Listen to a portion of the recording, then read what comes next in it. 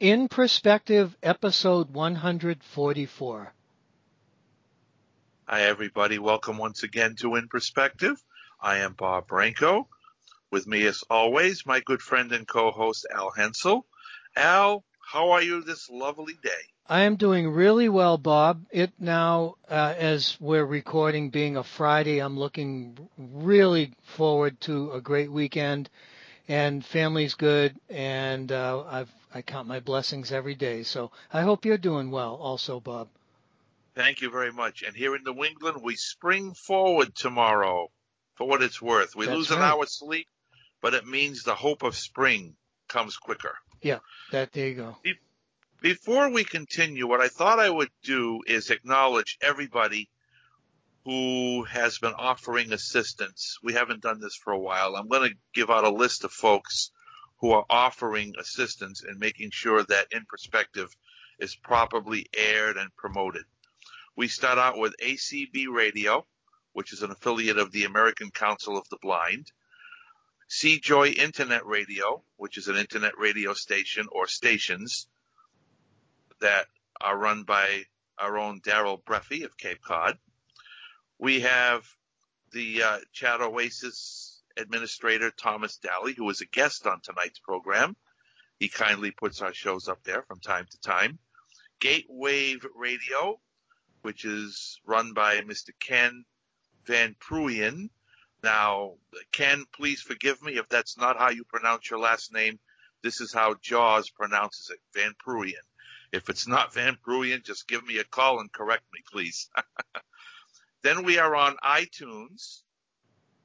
And then, of course, we have Jacqueline Sylvia over at JS Web Solutions, who properly distributes our programs, puts them up on the website, which is Branco Events. Just go to www.brancoevents.com and then click on the podcast section, and you see our shows archived from latest to earliest. And as always, merci, Jacqueline.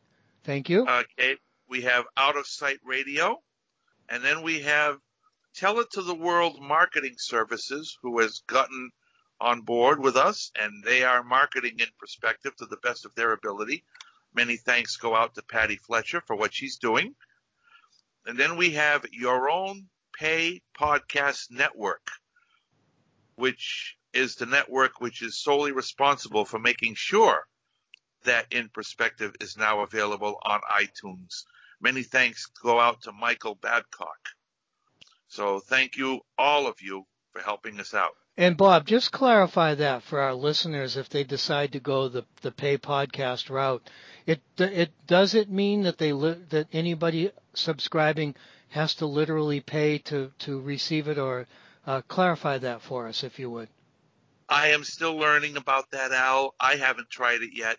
I know people are being encouraged to subscribe to iTunes, and how that process works is a way that they would probably know more than I know. I know what iTunes is, but I don't have the resources to really subscribe to it or know more about its cost. Okay. One of these days I will talk with Michael Babcock about that, though. Okay. As we all know, it is very difficult for blind people to get jobs. Oh, we've talked about this subject forever. This is nothing new. Unemployment rate 70%, yada, yada, yada. The National Federation of the Blind and the American Council of the Blind continuously work to lower that unemployment rate. For whatever reason, I'm still hearing that rate is still at 70% even today. And we have Tom Dalley on the program tonight to talk about a new idea that just might help lower that statistic. And of course, many blind people are hoping it works because they want to work. And the problems are just insurmountable right now for some people, especially those who are blind trying to find work. So without further ado, let me welcome Tom to In Perspective. How are you, Tom? Doing reasonably well. Welcome, Tom. Tom brought this to my attention about a week ago during one of my Sunday phone chats, and I was very, very inspired.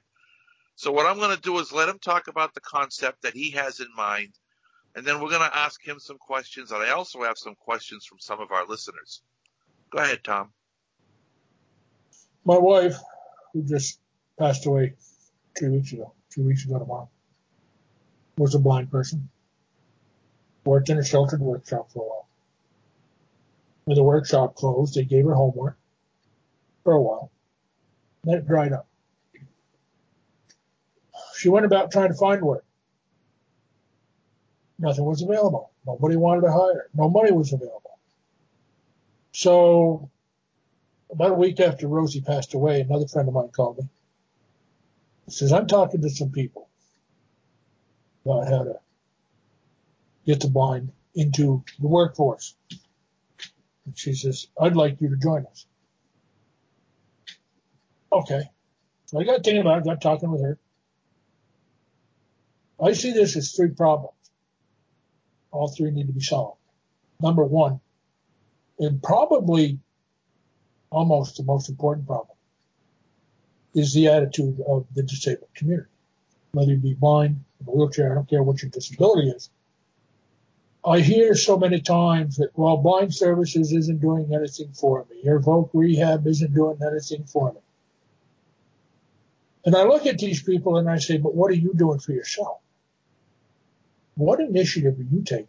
Well, what do you mean? It's just, are you getting up, looking for work? Are you putting out feelers? Are you going to companies that you might be interested in working for, seeing if they got job offers? What are you doing to help yourself?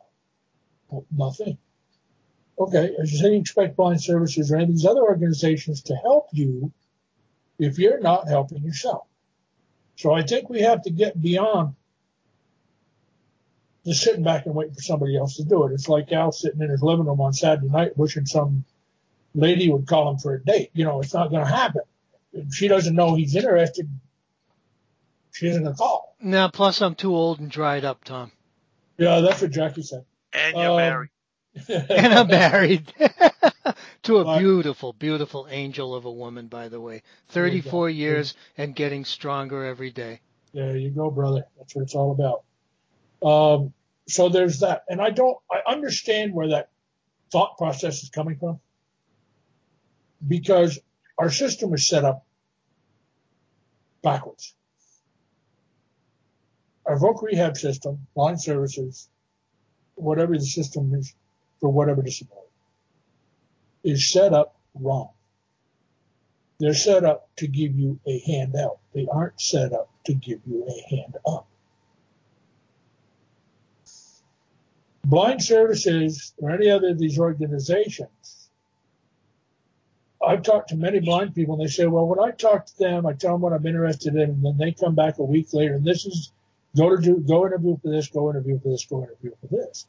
But none of those jobs are what they're interested in. There's a preconceived notion amongst these people that this is what you can do. This is what's going to be easiest for you. That's what we're going to set up.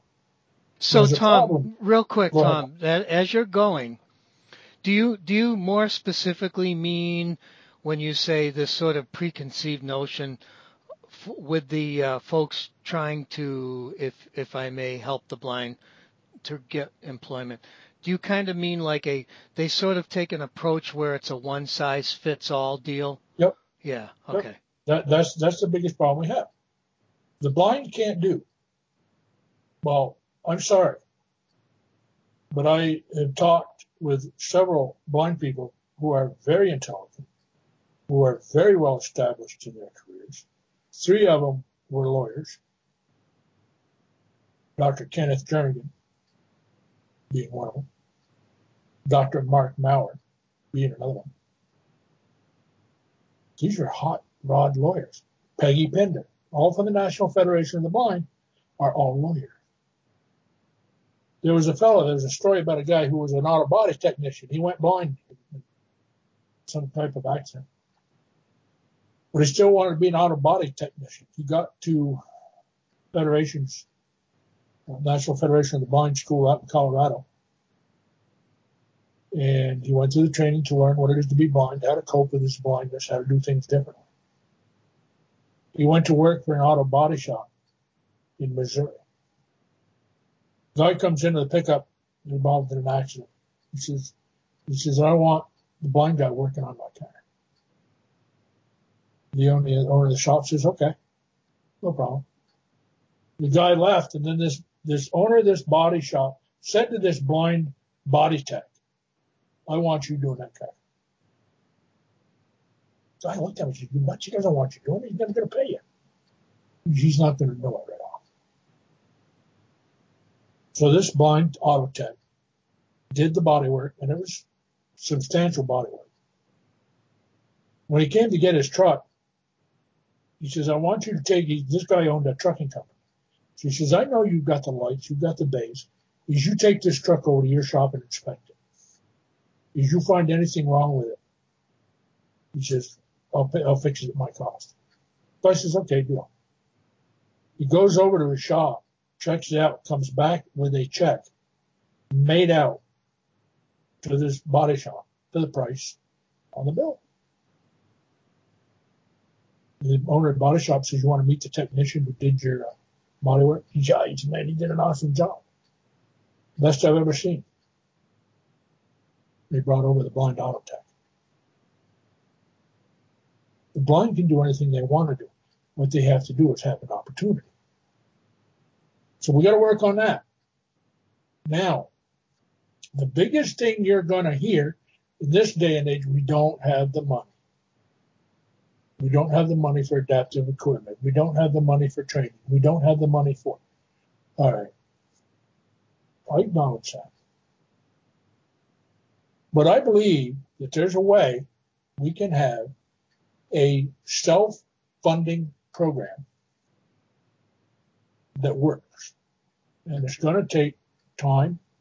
This isn't an effort we're going to complete in 6 months. It's going to take time because there's a lot of work to be done. There's a lot of talking that has to be done. There's a lot of program that's got to be set up from scratch to get this to work right. And I believe that with a collaboration between organizations for the disabled, business organizations, and government organizations, we can create a program where, let's say you have somebody who wants to go to work as a,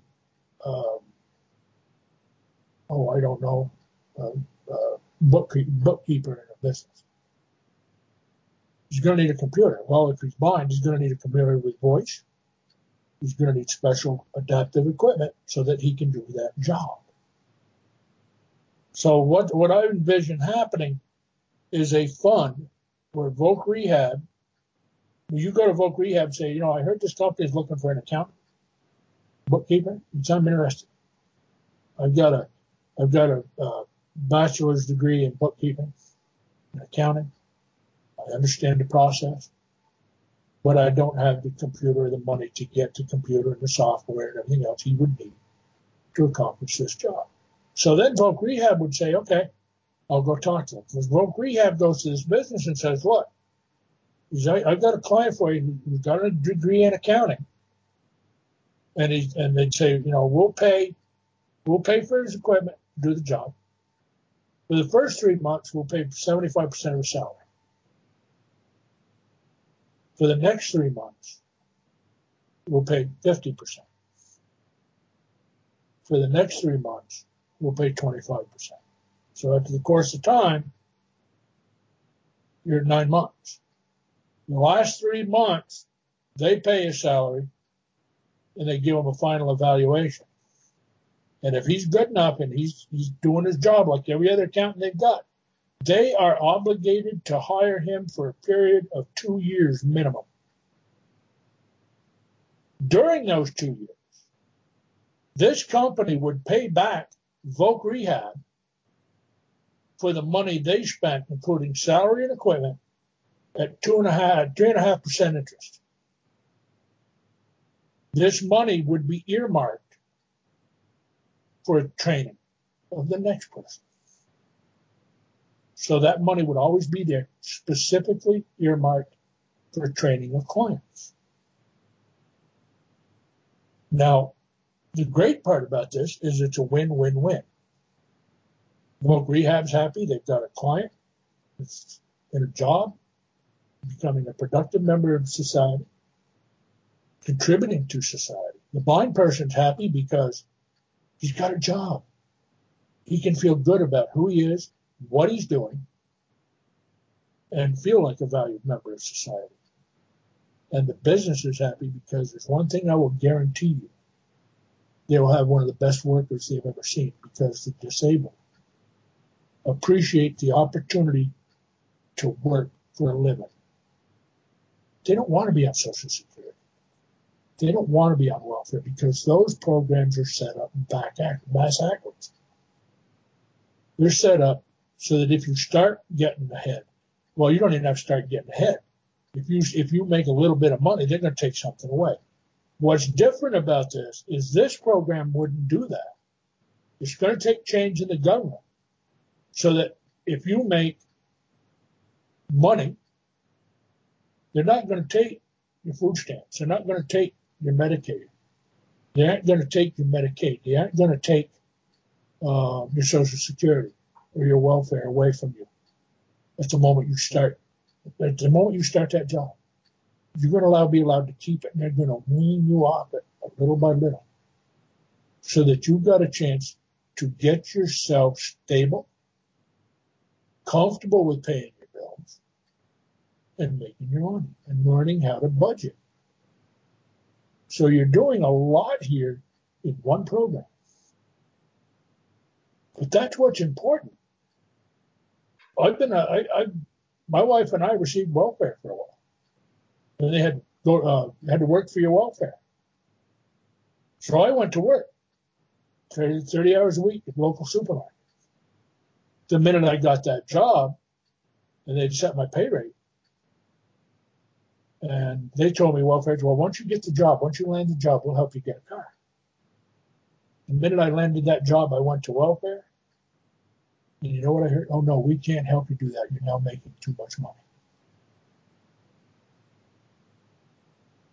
It's a handout, not a hand up. I want to give people a legitimate hand up. There's a difference. And the difference is you aren't giving it to them with one hand, and the left hand's not stealing it out of the back pocket. That's what's important.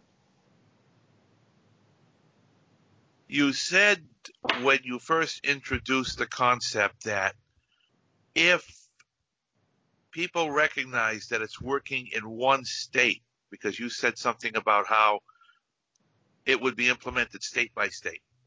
Yep. If one state is successful, other states are going to follow suit quickly, because the blind in those states are going to recognize the fact that it's working, and they want to get involved right away to make sure that it works in their own states. Yep.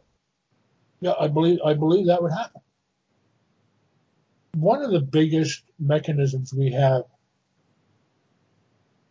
and I've been around, my late wife was blind all her life, so I've been around the blind community. I've been around the disabled community. And the biggest thing I've seen in those communities, if you want to get a message out that affects the disabled community, tell a member of the disabled community what's going on. And particularly when something isn't working right within the system, or when something does work right within the system, the message runs like wildfire. If we can get this up and running in one state, I don't care what state, if we can get a successful program up and running, the news is going to travel fast. Because there's going to be a recognition that, hey, in this state, the disabled are doing something. They're working. They're contributing. It's not like it is here, where we're just sitting around collecting money on the street corner. And once you get that process working, and people start feeling of value, it's going to spread like wildfire. And there are going to be communities that can't wait to get on board. And if it's successful the right way, businesses and government will be joining in the fray, to get on board because they're going to see the benefits to themselves in it. Government isn't going to have to worry about funding it because it's a self-funding program. Taxpayers aren't going to worry about it because it's a self-funding program. So, Tom, I love the concept, and I did from the beginning. I have two major concerns about it, though, that from a business's perspective on the one hand, and from the folks trying to sort of help these blind folks get a hand up from their perspective as well. So first, from the business person's perspective. So let's say I'm an owner of a small business and I'm looking at that CPA as a potential employee, that blind CPA as a potential employee. And I've heard all kinds of stories, most of them probably overblown, stigmatized sort of things, prejudging things about blind people. Oh, they're going to put a big drain on productivity for training. What if their computers break down and all this. So there's a lot of minutia, I'm sure, that would have to be worked out anyway. But let's go to the simplification part of it. So he goes through the interview with me. I'm the person who's going to make the final decision. And I love the guy. His stats blow me away. He did really well academically in school. He's really outgoing. He's quick and intelligent. If he were sighted, I'd be hiring this guy right on the spot. But now the concerns would be, number one, if I'm going to be paying money back after 9 months or after a year, part of that would include, say, on $40,000, if my math's right, I think 2.5% amortized over 2 years following the initial hire, 2 years and 3 months, would be $5,000, I believe, is 2.5% of 40,000. So I guess that's a little bit of a concern. How do I get that back? Number two, Tom, abuse from the organization helping this person get a hand up, and the business is obviously contributing if they're buying into it as well. How do I safeguard for abuse? So like, for instance, after 9 months, I'm thinking from the beginning, let's say, if I'm nefarious, I'm going to be saying, gee, wow, this is a great way to get 9 months worth of an accountant at minimal amounts of payment. Have you factored that into the whole, ball of wax as well? So those would be my two concerns. As far as your concerns on how do you get the money back, you've already got it back. You've got an employee who's doing a good job. He's making money for you. It's no different than you go out and you take a $40,000 loan out at the bank to do the same thing. That you're never going to see. Yeah, that's true. Okay, it's the same principle. As far as abuse goes, on either side, number one, if you are intending to use the program in that way, then I don't want you on board. Oh, of course, Tom. Okay, so if you sit there and you say, well, I really like the guy, but he does a really good job, but I can't hire him, we're going to say, you're committed. When you signed the papers for this program, good. you were right. committed. That's what you I were was committed looking for. to hire him for 2 years. Okay. If he met your standards. Yep. So there's no backing out now. But what after 9 months, though, Tom? Again, just to be clear, for my purposes, what would stop him after the 9 month, initial trial period to say, no, his performance isn't what I expected, so therefore I want to hear that at the end of the first 3 months. Yeah. If he's not holding, see, this is the purpose of breaking it down to 3 month segments. Okay. At the end of the first there's 3 months, there's a check-in after every quarter. Sure. After every quarter, there's a check-in. Is he doing well? Is he meeting your standards? Is he accurate? Is he earning his money? Got it. Okay. So they're built-in check-ins here to prevent a business from taking advantage. Mm-hmm. See, the The disabled have lived with that attitude all their life. Absolutely. And I want to put a stop to it. Yeah, and I see this It's as not fair. And I see this as a grassroots approach, Tom, as the businesses that are going to do this have already agreed to be sort of altruistic minded in helping with that hand up. I think I get what the spirit of this too The as well. spirit of this thing is I want to give a person a legitimate chance to succeed. And in order to do that, the way the system is set up now, it doesn't exist. So we're starting from scratch. We're creating a program from scratch. We aren't piggybacking on the government. We aren't piggybacking on anybody else. We're setting something up from scratch. This is why I say this is going to take time, but we have to sit down and start talking about it Absolutely. now. Yep. Because it is going to take an amount of time because we have to build a legally solid program that protects us and our clients, the people we're helping. But I want it to also protect the businesses and the government that join us with their responsibilities and the checks that we want in place for them. Go ahead, Tom. Everybody's going to have to be held accountable during the course of the training program. That's fair. It's got to be. It's got to be. As you two gentlemen know, I teach 2 Bible studies online.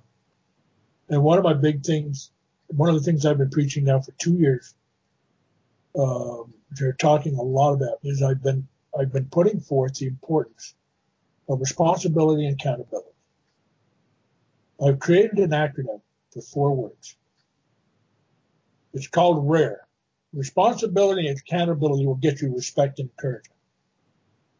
I love it. RARE. I love it. If a business is held responsible and accountable for their actions in this process, the same way that blind or disabled individual is, and the part government plays in it, if there is one, and the government's held accountable for their actions, the respect and the encouragement for this program is going to build itself.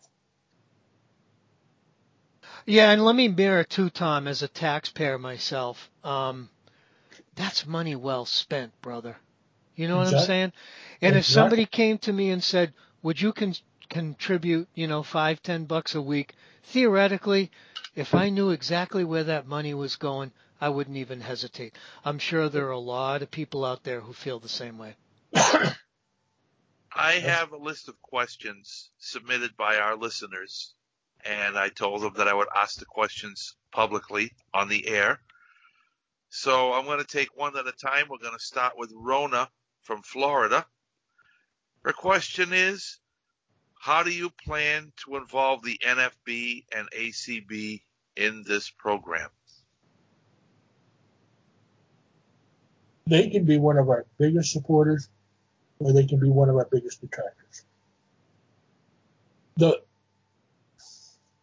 If they wanted to, they could contribute to this program to help us get started.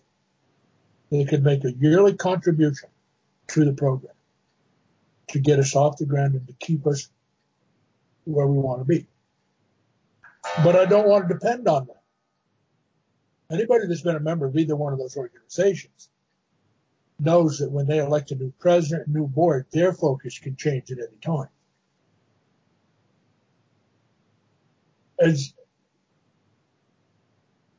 I think we haven't talked about them specifically. We haven't had the chance to yet. But I would like to see them become a partner in this. I don't know to what extent and how yet. But if they're willing to go along with what we set up in this program and the way we set it up, I think it would be a boost to both of those organizations because it would give them an organization to go to bring. They're all say, all they got to do is have opportunity. Okay, here's the opportunity. Now help us maintain that opportunity. You know what, too, Tom, Bob, before you go to your next question, organizations like that oftentimes mislay deviate from their mission statements, which Yep. should be advocating for the blind. And this would be a perfect opportunity to fall right into sync just by promoting the efforts of this type of organization at the grassroots level would be, I mean, more than I would ever expect. And I think with their political clout, with legislators, et cetera, at the state and federal levels, this could, if they would just buy into by reminding themselves about their mission statements, which I'm sure include advocating actively for blind individuals to help improve their lives, this is right up their potential alley. The other thing, too, talking about this, is that they're going to have to change. They're going to have to change their focus somewhat.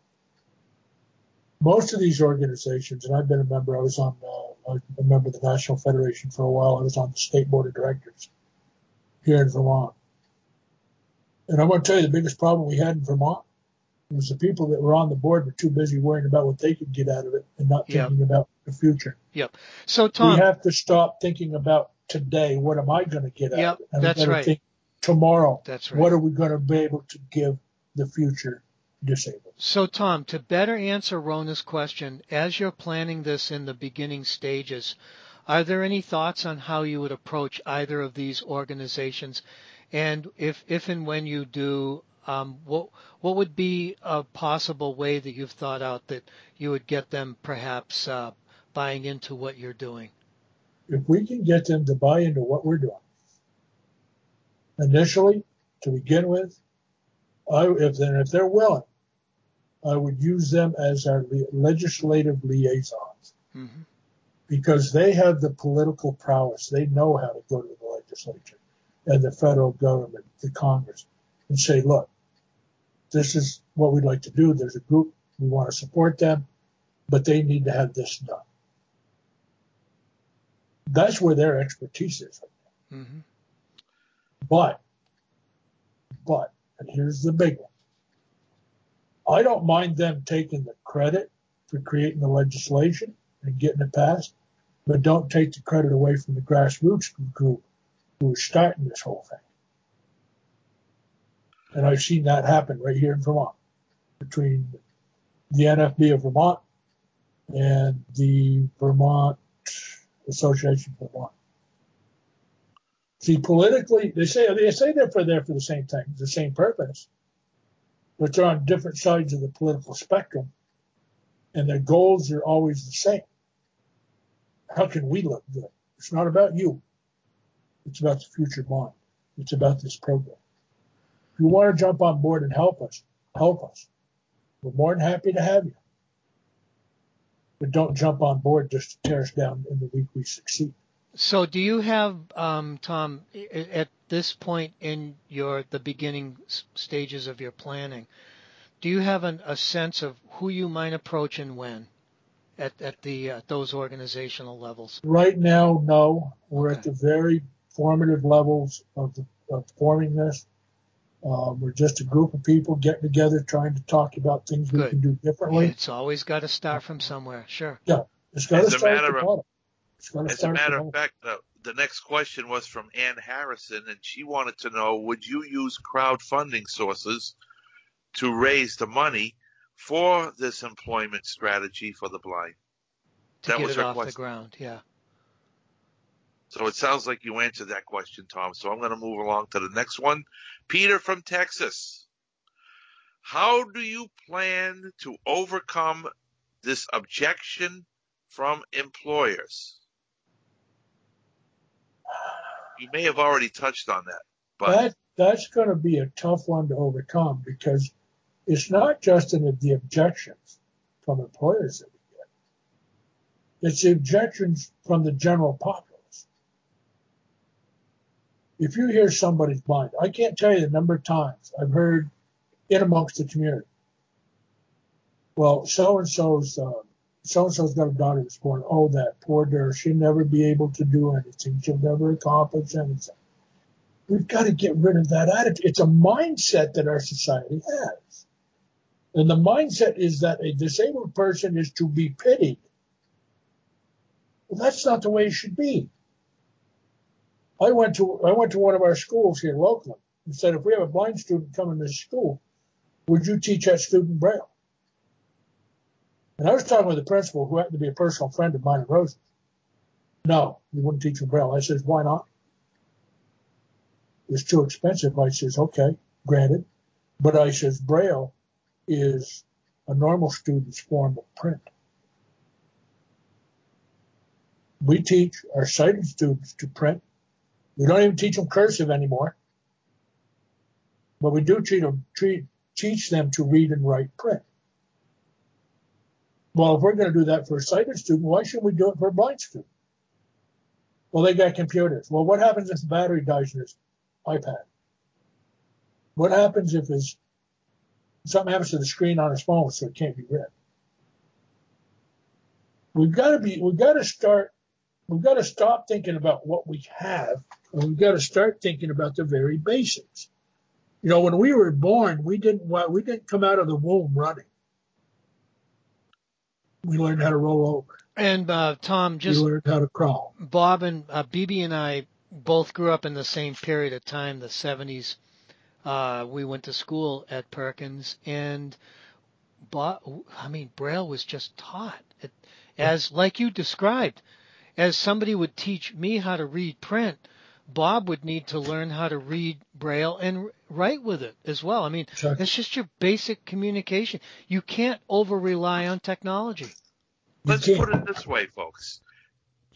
Most of the students who went to Perkins when Al and I were there, I would say maybe a lot of the students with limited vision did not learn Braille because they managed to read the printed text. So Right. I'm not going to count those students. Right, myself included in that category.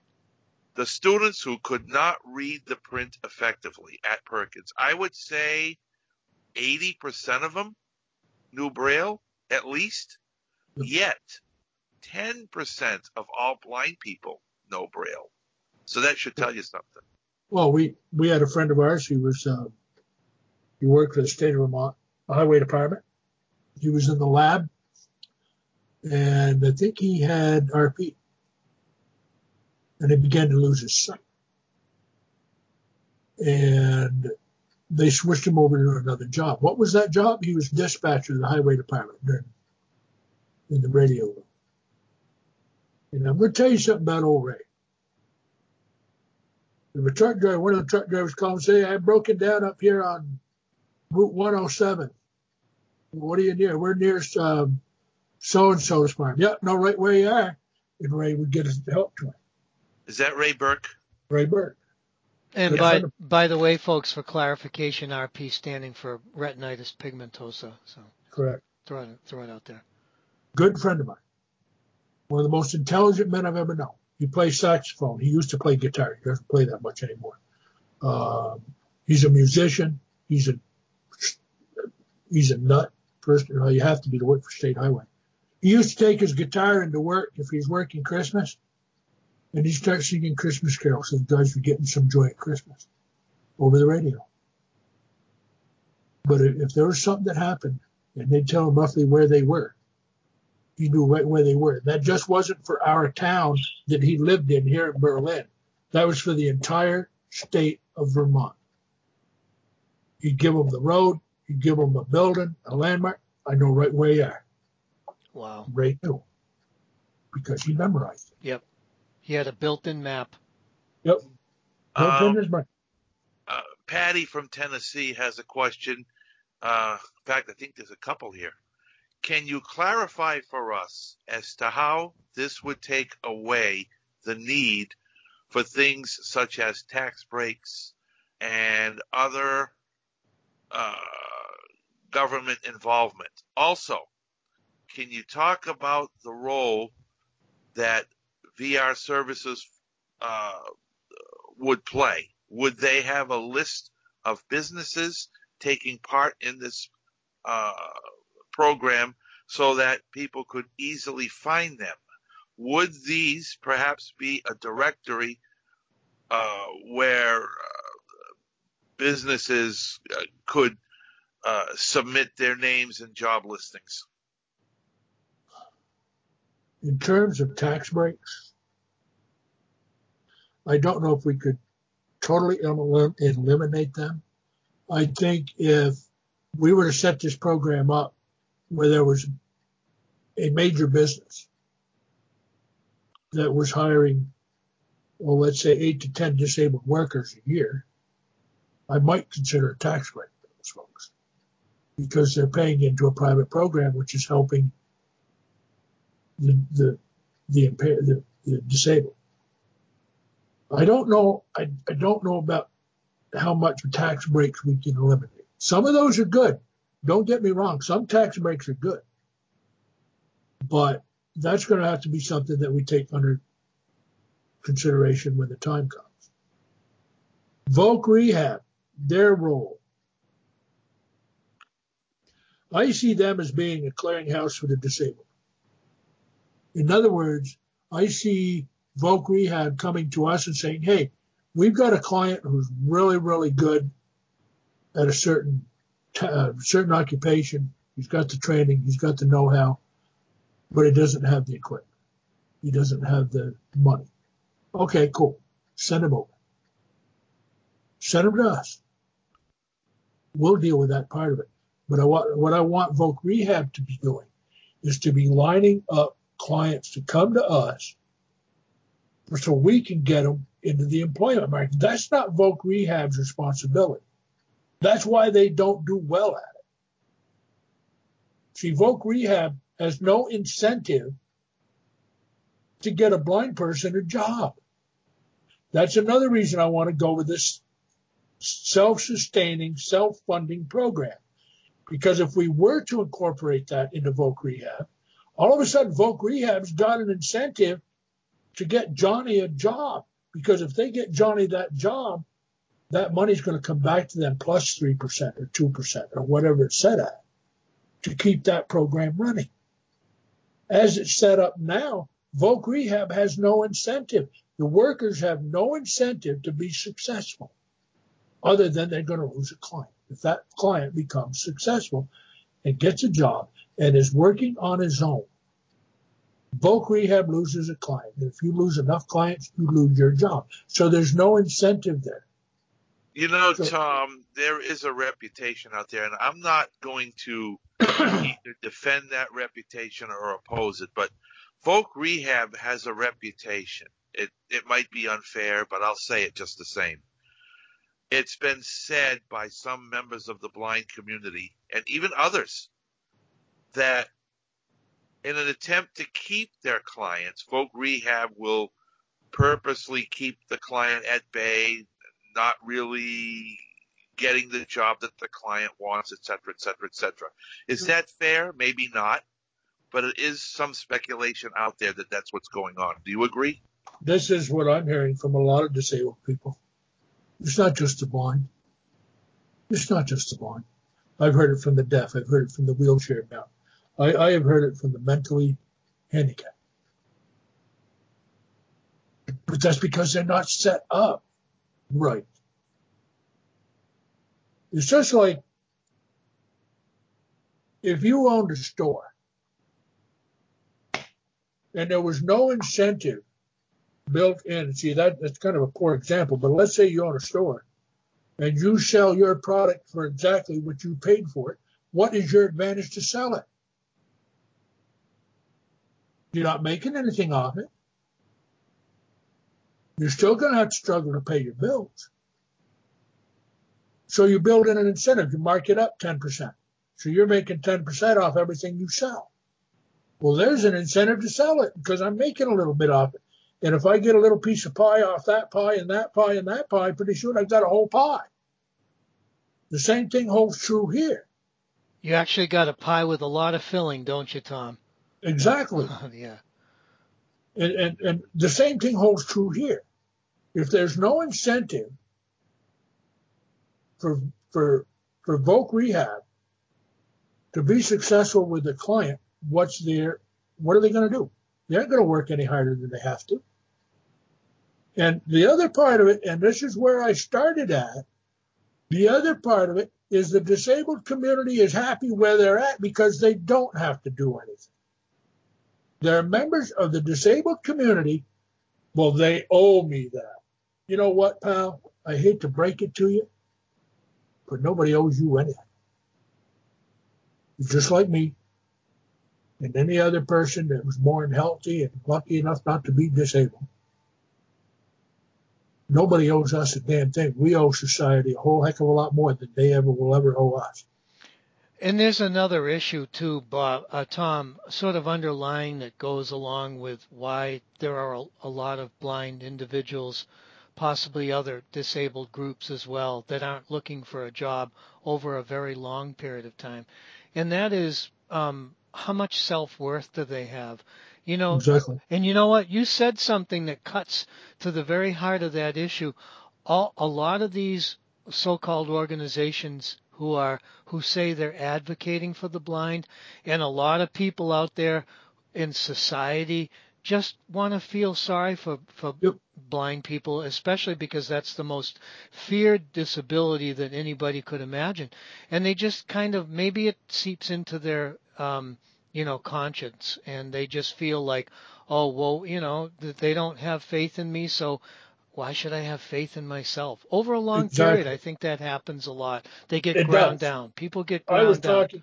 talking, I was talking with a gentleman on our line, and as a lot of people know, I do a lot of counseling work in the ministry.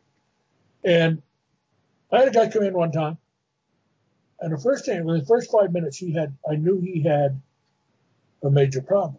And that was a major problem of trust. Couldn't trust anybody. He couldn't trust his parents. One was a drunk, the other was a drunk.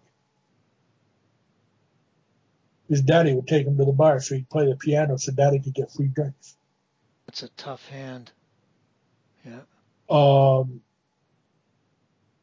There comes a point in life where if you keep hearing you're not good enough, you don't do anything right, you'll never amount to anything, you're nothing but, you believe it. And once you believe it, it's a very hard thing to shake.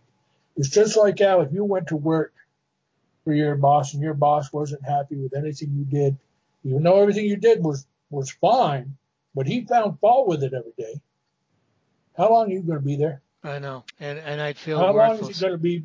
How long is it going to be before you start feeling worthless? Wouldn't take long, probably. You get back to the 40s and 50s, even the 60s, when anybody who had a disability was immediately considered worthless. They weren't able to work. They're a leech on society. They're taking advantage of those as us that are. That's the way they felt. And today that we don't hear it as much, but the result of hearing it so often, there's members of the blind community today that still feel that way. I'm not going to amount to anything. Rebecca has a question which you've already answered, but I said that I would ask it anyway. This only goes to show the most popular fear out there amongst the community. Rebecca says, how will you generate funds for initial startup costs? You've answered that question, so we're going to go to Michael. Here's what Michael wants to know.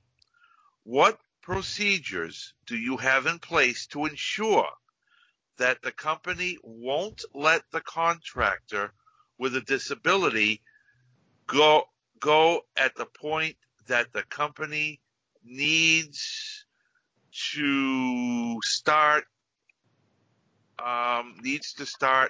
assuming most of the financial responsibilities of the contractor? I hope you got that one, Tom. It's kind of convoluted.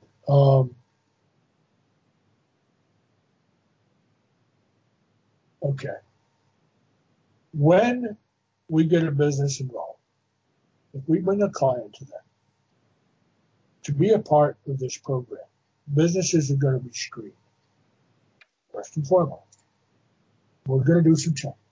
We're going to have some serious talking, not just with the president of the company, or the general manager, but I want to talk to the board of directors. I want to lay it out to them, say, this is what we're trying to do. Are you willing?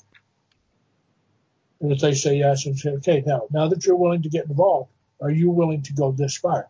In other words, are you willing, if we bring a blind person or a disabled person into you, and we pay for their training, we pay their first year's salary,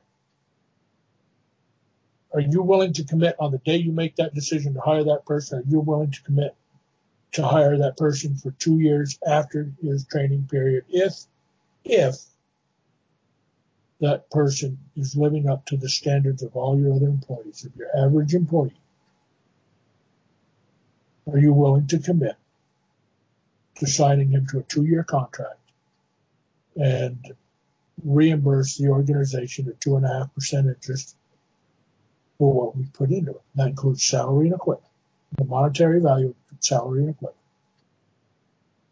If you're willing to sign that on day one, that person, the minute you decide that you're going to give them the opportunity, if you're willing to commit to it on that day, not a year later. So you're taking a risk. This person may not meet your standards. If that happens, fine. Person's pulled out of the program. The company's protected. This organization will be protected to a point because they won't have to spend any more money on a person that's obviously not going to work out. But we have to, as an organization, we have to do two things. We have to screen our applicants and we have to screen our businesses. Because if you want success, you've got to make sure you've got the best of the best in the program. I know if a blind person, or I hate saying just a blind person, but if a person with a disability comes in and I start looking into his background, and it's showing me a background of no stability. Look at his school background. How's his learning? Can he learn? What's his grade level? What were his grades like? Has he worked? If he worked, how long did he work? How did he work out? You're gonna have to get down and dirty with this from the get-go to prevent the abuse from happening in the first place. It's just the way it is. And if you want a program that's going to work and be successful, you have to build it to be successful from the beginning. You can't change it in midstream. You know, Tom, Bob, before you go on, because I know we've just got a few minutes left, but Tom, I'm thinking now I'm putting myself trying to in the perspective of one of the major people, running or involved with this startup company. And one of my first thoughts is, man, I'm going to have probably 80 to 90% of the potential. Let's stay with the disability I'm most familiar with, blind clientele that come my way. They're going to be at least partially to very broken as far as self-confidence. They may have all the talents in the world, but they may not realize how good they are. And some of it might be, my aspiration is to be an astronaut. Well, you might be telling them, well, look, you know what? I'm looking at your profile. I'm looking at all of your experience. And maybe right now we should have you as, I don't know, like a private airport pilot instead, that kind of thing. So it's going to be tricky and very difficult on both sides, I think, Tom. On the one side, selling your service as meaningful to the companies, to the business owners, and on the other one, in getting clients to come in. And some of it may need a lot of hand-holding through the, especially beginning of the process. Have you thought that through as well? That's why, in thinking about this, I'm thinking we're going to have to have a section of this program that deals with the fact that we are going to have clients come in who are very broken. It's going to take time. Not only time to set this program up, but we have to set the client up to deal with this program. Yeah. It hasn't been done before. Right. This is new ground. So we're talking a totally new concept. Yep. I have one final question. I want to squeeze this in. It's from Ann from New York. Ann P. from New York wants to know, How do you control employers and prevent them from dropping blind employees as soon as the cash cow goes away? Yeah, that's one of the questions I asked. That's the purpose of having them sign that contract Yeah, I think at you've the answered beginning of the that. program. Yeah, hopefully that's been answered, Ann. Basically, what We, you're signing is a 3-year commitment. we are out of time. I want to give out my email address in case people want to write in perspective at this point. It's branko182@verizon.net. And Tom, I want to talk to you off the air too. There might be some folks who may want to set up some dialogue with you privately. So I'll take care of that off the air from that point of view. But I do want to thank you. This sounds wonderful. I'm inspired. Same. I hope moving forward that people latch onto this, especially those consumer organizations that we referred to during the program, NFB, ACB, see if they can jump aboard, see if Folk Rehab jumps aboard, see if you can get startup money. That seems to be the key, getting startup money for this program to work, because it has to have a beginning. Sure, the money generated by the business goes to help someone else, but there still has to be a beginning somewhere. So let's hope for the. That's going to be the hard part. Tom, thank you. Thanks very much for appearing on the program. Thank you for the opportunity. I echo those sentiments from Bob as well, Tom, and we hope that you come back periodically to update us in regards to this endeavor. It's a tough one, and you're an innovative guy. We know you very well, and if anybody can do it, get this thing off the ground, it's a person the likes of yourself, Coach. So anyway, folks, as always, I'm sorry, before Bob. you conclude, I do have a request from one of our previous guests, Patty Fletcher, who made a little mistake on the show last week when she was talking about a particular condition. She was referring to spatial disorientation instead of what she had said on the show. So, Patty, I acknowledge that mistake. So, yeah, you were speaking about spatial disorientation on that show. Go ahead, Al. So, folks, we hope, as always, that you've enjoyed this show and that you'll be back next week. Please go safely with God's abundant blessings. And again, we hope to see you in the future very soon. Take care.